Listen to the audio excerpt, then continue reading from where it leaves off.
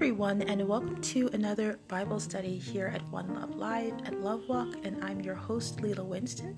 As you know, we come together to read in the Word of God and study it so that we can practically apply it to our everyday lives, and then also so that we can accomplish our purpose in the earth. And so, guys, I want to thank you so much for your patience over these past few weeks or so.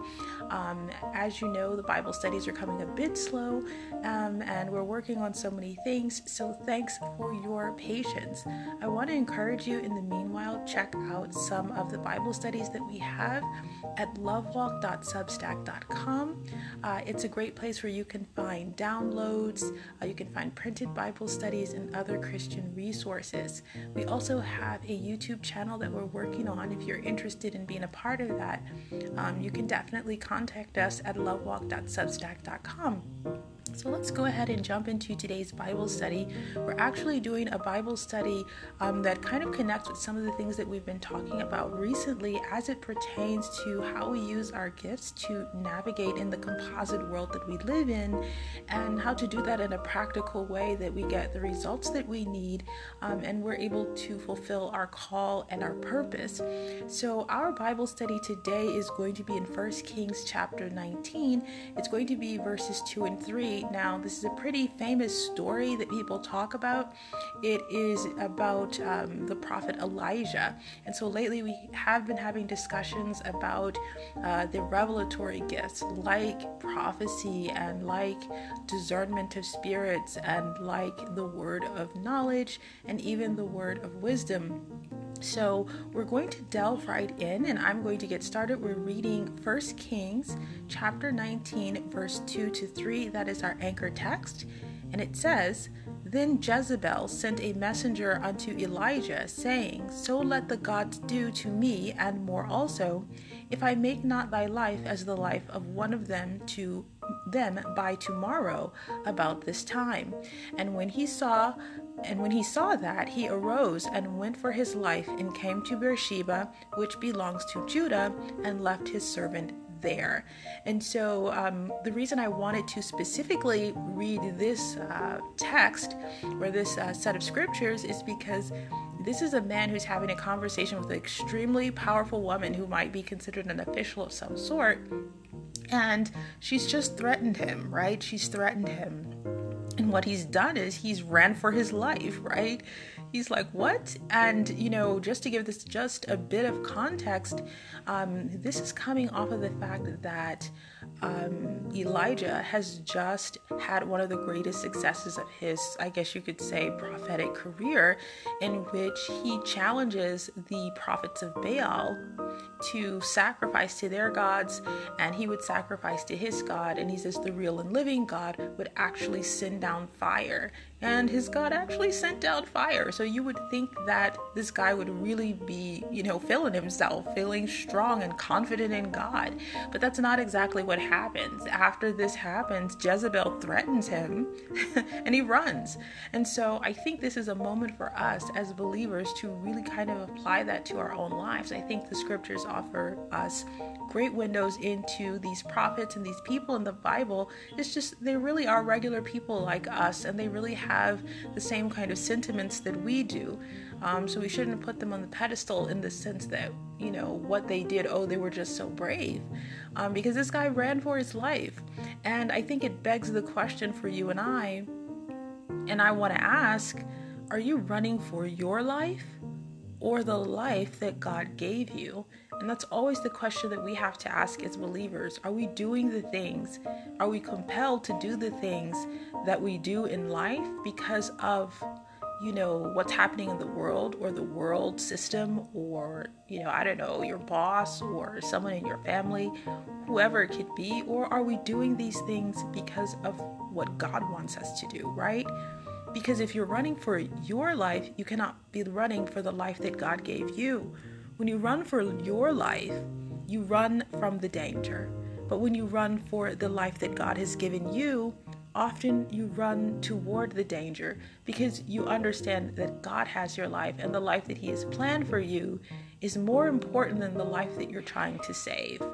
I don't know if that makes sense, but the Bible puts it this way. It says, he who loses his life for the gospel's sake shall find it, and the one who tries to save his life shall lose it. So I think there is sometimes some logic that we don't see as humans that God has put in place in the kingdom of God. So it's important for us to understand that we should run for the life that God has set in front of us. So when we consider the world and the odds, that are, here, we see all that's going on in the world. Sometimes if we feel like we have to do things in our own strength, we lose hope. But God isn't asking us to do it alone in our own strength. He is working alongside us and also countless thousands of others to accomplish the work. You're not the only believer, right? You're not the only Christian in the world. And we're all working together in some kind of way. You may not see that person. You may not even know that that person is a believer and that they are working on your side. You have to understand that God is trying to accomplish something in the earth, kind of like the butterfly effect. You don't know how your work is affecting someone else, and someone else may not know how their work for God is affecting you. Remember, God says that we are co-workers with Christ. Look at 1 Corinthians chapter 3, verse 9. It says, "For we are laborers together with God.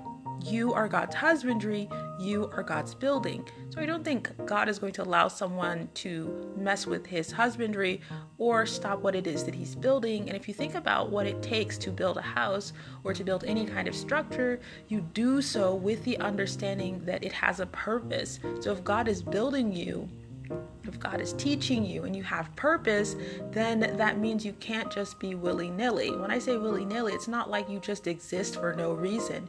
You actually have a purpose, right? God doesn't make things without purpose. People don't build structures without purpose. I mean, if you could imagine I'm building something and it's like I've taken 2 years to build it, and someone comes along and asks me, "So what is it that you just built?" And I go, "I really don't know. Yeah, I just thought I would build something." Like, God doesn't do that. He knows exactly why he built what he built, and he is building you. He says you are his building. So God knows how to get you where you need to go and to stabilize you in that process, whatever your mission is, whatever you're doing in life right now, even if he must send angels to feed you. And so in this very miraculous tale of Elijah standing against the wicked kingdom of Ahab and Jezebel, he also gets fed by angels, right? Do your best and let God do the rest. That really should be your motto. Yes, we have to do our best as believers. We have to pray. We have to read the word of God so that we can get stronger. The Bible has all of these things that it wants us to do, and we are capable of doing it. If the Bible tells you to do it, you can do it. Believe me, you can do it. If it tells you transform your mind, he's not going to tell you to do something that you can't do. So life isn't just about coasting along and the Holy Spirit just doing all of the transformative work. There's stuff that we have to do too. And we're capable of doing it because the Bible says that we can do it. So you should feel confident in that sense as well. Do your best and then let God do the rest, even in the missions that you are on as a believer. And it's a motto you should try and tack on and hang on to, and I truly believe it, because remember, when God calls you, God knows the opposition. God knows your feelings. He knows how you're going to react. God knows your capabilities. So do your best in your task. Keep the faith and walk in his way, and God will come through. Now, when I say God will come through, it may mean that he snatches you out of the fire, or it may mean that he goes through the fire with you. So I want you to understand that however he is building you and however that mission has to go, what needs to happen in terms of his purpose, that is how he's going to show up with you. So don't feel like there's a hard, fast rule that God's going to just swoop in like an eagle. He might be there just like that fourth man in the fire, right? I want to show you something in Elijah, 1 Kings chapter 19, verse 5 and 7, when we talk about angels feeding Elijah. And it says, "And as he lay and slept under a juniper tree, behold, then an angel touched him and said unto him, Arise and eat. And he looked, and behold, there was a cake baken on the coals, and a cruse of water at his head. And he did eat and drink, and laid him down again. And the angel of the Lord came again the second time and touched him, and said, Arise and eat, because the journey is too great for you. And he arose and did eat and drink, and went in the strength of that meat 40 days and 40 nights unto Horeb, the mount of God." So I think, we have to understand that God's going to give us what it takes to be able to maintain our strength. And a lot of times it may not seem like a lot. He ate twice and he was able to go 40 days. I don't know how you do that, but that's the miracle, right? The miracle is that even an angel came and fed him. The miracle is that he ate 2 meals and he was able to live on that for 40 days. So I think it's important to understand that there are sometimes miracles in the mundane, in the things that you don't see as being really powerful. God is using those things in your life in a miraculous way. And so perhaps one of the key aspects of being a prophet that we see here with Elijah is their jealousy for the Lord God. Their jealousy for the Lord God. There is a passion with declaring the mandates of the Lord, not our own mandates, not what's going on with us, not what's happening in, this situation or that, but literally what is going on with God. What does God say? A passion for the way that, God wants his people to live, a passion for his word. And prophets must be passionate for God's cause and not their own. That's really one of the most important things, because you are the spokesperson for God and not yourself. And even if you're not a prophet, maybe you have the gift of discernment of spirits. What you discern is what the Spirit has showed you, that what God wants you to see, and then you have a mandate on how to deliver that information. So I want you to look at what Elijah says when the Lord questions him, right? He says in 1 Kings chapter 19, verse 14, he said, "I have been very jealous for the Lord God of hosts, because the children of Israel have forsaken thy covenant, thrown down thine altars, and slain thy prophets with the sword. And I, even I only, am left, and they seek my life to take it away." And I think this is really important because it does show that he was very jealous for the Lord, what people were doing against the Lord, right? I think this is a really key and important thing. You have to be someone who cares about what's going on in society. It doesn't mean you're saying terrible things about people or whatever, denigrating people, but you should care about what's going on in society as it pertains to the will of God, as it pertains to the law and the commandments of God. You know what I mean? You probably wouldn't be some people like, oh, just do you. I don't really care about what's going on in the world, right? So I think it's important to understand that has to matter to you. And I think we see this a lot of times with people who do have the gift of prophecy, right? Maybe even people who have the gift of discernment of spirits or the word of knowledge. But I also want you to notice how that in this particular scripture, he does sound a bit down, right? Like he says, I'm the only guy left and they're trying to take me away, help, right? He's literally saying, look, he's saying like, I am just the last guy, the last man standing. And of course that isn't true. But the point is it sort of demonstrates how he feels. And I want you to notice how exasperated and hopeless that final part of his reply was. And so sometimes when prophets or people with revelatory gifts like word of wisdom or word of knowledge or even discernment of spirits get really focused on self, like what's going on with them, gets focused on, what's happening in the world or situations around them, they can become overwhelmed. Don't become overwhelmed. I want to encourage you, don't be overwhelmed. Remember, such gifts have a heavy responsibility that come with them, and it's why many prophets, back in the old days, they used to call their prophecies or their exhortations burdens, right? If you can remember that, just go do a quick search of the word burden, you'll find it all over the major prophets, because they saw that as a burden, because they had to deliver this word, right? Or exhort in some kind of way that they knew might be unpopular. So people with revelatory gifts may feel burdened with what they know or must say, or what the Spirit reveals to them. Sometimes God may not have you to reveal what you know immediately, and that might sometimes be a burden to you, maybe because you know what's getting ready to happen and other people don't, right? But you must understand that this is God's work in you. It's God's work in you. So you want to cast your cares on God and focus only on being obedient. Like I said earlier, your motto should be, I do my best, and after that, I leave the rest to God. Because the truth of the matter is that's really all you can do is your best. And you can't make things happen. You can't make God come to some sort of conclusion about the purpose that he has. You have been selected to be his spokesperson. And so consequently, you're going to know things, and it's going to make you understand, oh, I kind of understand how things are going and what he wants to happen. So sometimes that can be concerning for you. But you have to not be overwhelmed by this information, right?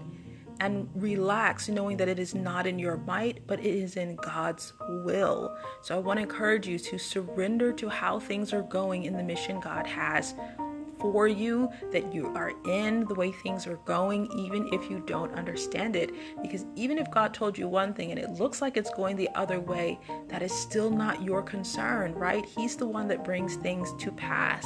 That's so important.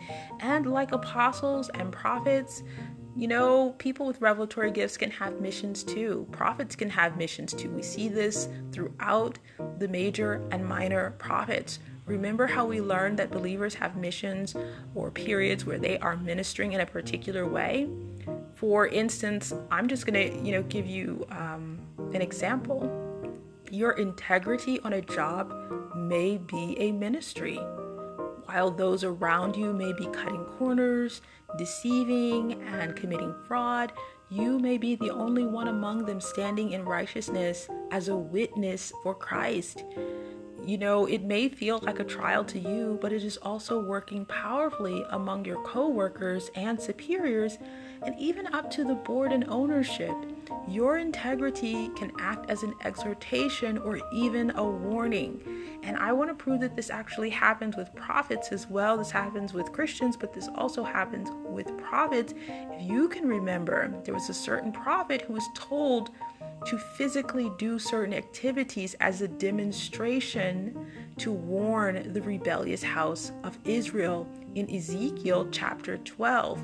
If you have a moment, I want to encourage you to read Ezekiel chapter 12, where God tells Ezekiel to do certain things as a demonstration of what would happen, a demonstration of certain ideas and principles, right? So your time, at that job may inspire the CEO to do what is right in an instance, in a business deal, or a partnership that influences thousands of people positively, or even saves lives in a country far, far away that precipitates some kind of change and deliverance, right? Halfway across the globe. And that is why I say you're not acting alone as a believer. No matter what your gifting may be, God is working everything. In order for him to work everything toward the good of those that love the Lord, there has to be this kind of interlocking complexity that's going on between you and other believers, right? That is why we must not think of every trial we face as being only about our life. It can have impacts that you don't know and you don't see. It can be changing the world and you not know it. It can be saving lives and changing the trajectory of people's lives. You cannot underestimate what God is doing in your life. Can you remember when one of the disciples ran to preach the gospel to the Ethiopian eunuch in Acts chapter 8, verse 27? These encounters have long-lasting and powerful effects. He ran to get to this man who would never see him again, and he would never ever see again himself. In fact, God took him away in a whirlwind after he had baptize this man. It was a divine appointment. We have to remember that God is orchestrating these things. And so when we are nudged in our spirit to do certain things, when you receive certain inside truths from the Lord, whether they're exhortations or truly predictions, or maybe you have the gift of discernment and you understand something about someone or some kind of situation, or you have the word of knowledge or word of wisdom, these things are interlocking. They are bringing about a purpose, right? And that is why being ready in season and out of season is key. This is important also to be obedient, right? To have kindness, to preach and teach the gospel, and also doing God's will even in the mundane. Because the truth of the matter is, sometimes there's no mundane with God, right? God is using things to work toward our good and also the good of others that we may not even know exist, okay? So we cannot be afraid to do what is right. Consistently doing God's will and what we know is right leads to salvation and freedom. Satan wants men bound both literally and figuratively, right? So why do you think, and I want you to ponder this idea, why do you think the dominant theme on earth is oppression? Man's inhumanity to man, to steal his freedom, to grow, his freedom to live, work, marry, build, to earn, procreate, and rejoice. Why do you think that? Remember, Jesus came to set us free, to give us salvation. And Jesus quoted the law and the prophets, declaring to all that for this reason he had come. Look at Luke chapter 4, verse 18 and 19. It says, "The Spirit of the Lord is upon me, because he has anointed me to preach the gospel to the poor. He has sent me to heal the brokenhearted, to preach deliverance to the captives and recovering of sight to the blind, to set at liberty them that are bruised, to preach the acceptable year of the Lord." That's Luke chapter 4, verse 18 and 9. Salvation, saving, is to set someone free. If you're drowning in the ocean, you're trapped by the water. You need a savior. If you are unjustly locked in prison, you need a savior. If you are bombarded by evil thoughts, you need a savior. And if you are bound by a spirit of infirmity, you need a savior to be loosed or to be set free. Think about what Jesus said to the woman who had the spirit of infirmity for 18 years. In Luke chapter 13, verse 11 and 12, it says, "And behold, there was a woman which had a spirit of infirmity 18 years, and was bowed together, and could in no wise lift up herself. And when Jesus saw her, he called her to him, and said unto her, Woman, thou art loosed from thine infirmity." Now, when the Pharisees saw this, they were miffed. Really miffed, okay? Because Jesus healed her on the Sabbath day. But I want you to remember, Jesus knew that you cannot truly rest if you're not loosed, if you are trapped, if you are not saved, if you're not truly free. See, prophets and evangelists, even evangelists, okay, are kind of like prophets, because they proclaim an acceptable gospel that in warning, in prediction, and in revealed truth sets men free. John the Baptist, who was a Levite, was both a prophet and a priest, and he was the first evangelist from the honorable lineage of Moses. Jesus Christ declares him to be the greatest prophet in Luke chapter 7, verse 28, yet, and I really want to point this out, Jesus also declared that the least in the kingdom of heaven is actually greater than John. And this is a message to us, because when we fulfill the Great Commission, we do the same. We prophesy and exhort the acceptable year of the Lord. That is Sabbath rest. God sent his son because he loved you and he wanted you free, and he wanted his mankind to be free. So even if you are an evangelist, and I know if you have the gift, you've never really believed that you were a prophet, but in a way you are fulfilling a sort of prophetic mission by preaching the gospel to the lost. And even if you are, maybe you don't have the gift of evangelism, you just are a believer and you are obedient to the Great Commission, of our Lord Jesus Christ, then you too are performing in a way, you're acting in a way, you're walking in a way that is also prophetic. It is prophetic. It is a level of prophecy to preach the good news and the gospel to the lost. I want you to see something in John chapter 8, verse 34 to 36 says, Jesus answered them, Verily, verily, I say unto you, whosoever commits sin is the servant of sin. And the servant abides not in the house forever, but the Son abides ever. If the Son therefore shall make you free, you shall be free indeed. Think about that.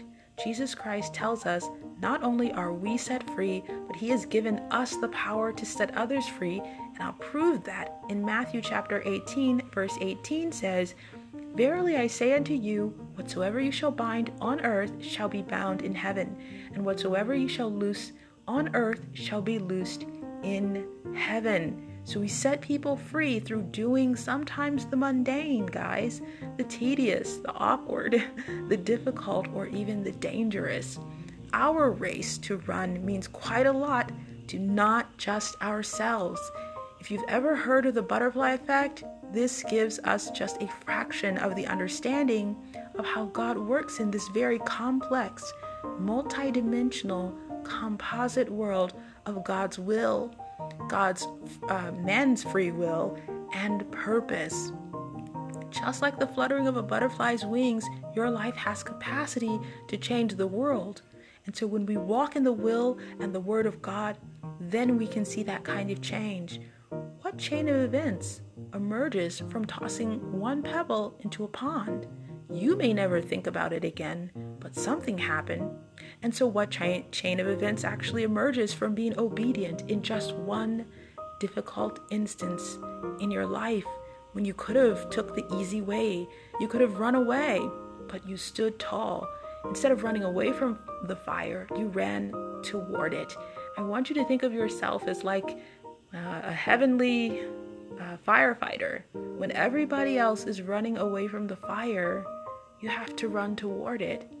You have to be brave. Sometimes we are taking the heat for the weaker ones, the voiceless ones, the bound and the imprisoned, the ones who are bent and can in no wise lift themselves. That's exactly what Jesus Christ did. He came down and he looked at us. He knew that we could never surmount the sin. We could never get beyond the condemnation of the enemy of our soul. And so he came and he took that heat for us. He took that pain for us. By his stripes are we healed. And that is why you must run on. That is why you must not quit. And this can be hard at times. It can be unpopular at times. And quite frankly, thankless at times. But we know to whom we have committed our soul, and we perform for an audience of one. And in acting to please that one, we save many lives, the dying and the ones who are living but dying inside. Sometimes people need to live again, even though they're alive.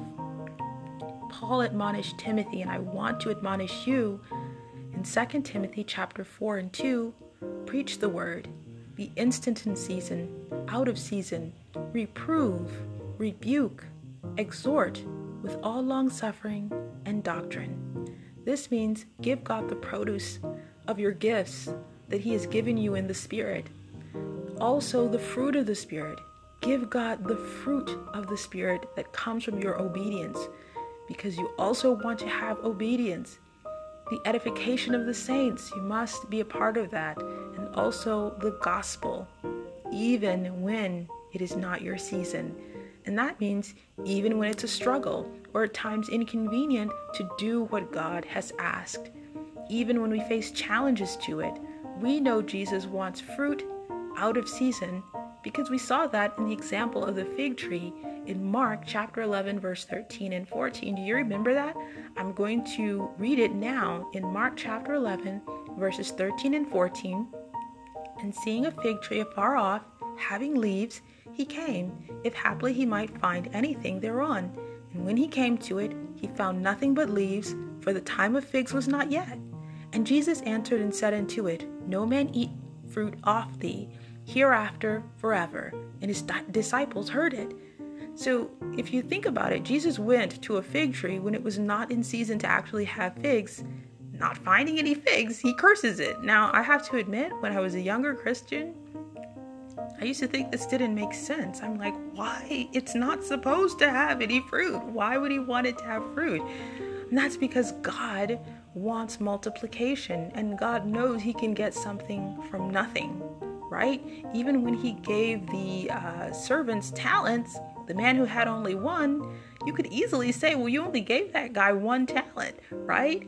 But God wanted him to at least make something of it, even if that meant just putting it in the bank to get interest. So God wants you to keep producing fruit, even out of season. Keep running toward the fray. You can be victorious. David ran toward Goliath.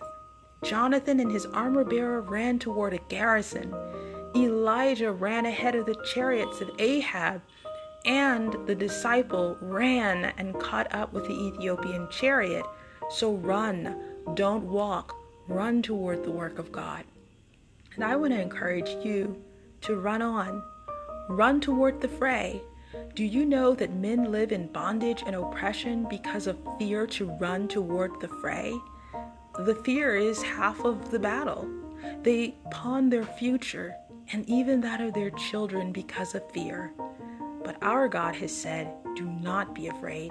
Do you know how many times in the Bible we're admonished not to fear and to take courage? You need courage to run. You need courage to take a victory that the Lord has already given you. Like we see with Joshua and Caleb, he just needs you to go in and take the land. We are all with you. Even if you don't see us working with you, every believer you meet, we are all working with you as co-workers in Christ Jesus. Do you remember when you were little and you used to run ahead of your parents?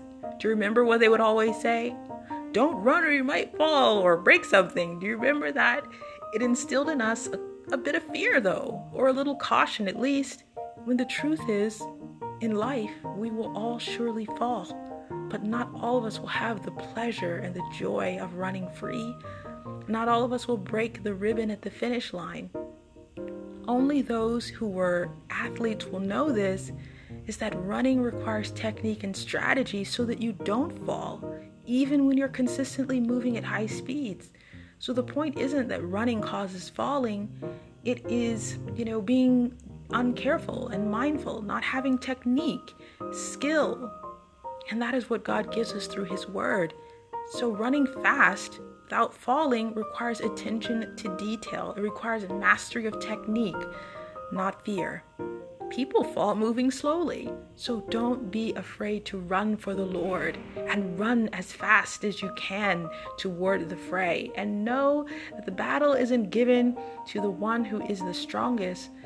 It is given to the one that the Lord has chosen. The race isn't given to the swift or the strong, but to the one that endures to the end. Endure to the end. So I hope you run toward the fray. I hope you tackle the challenge, and I hope you keep moving in the mundane. Run on, my friend. Run on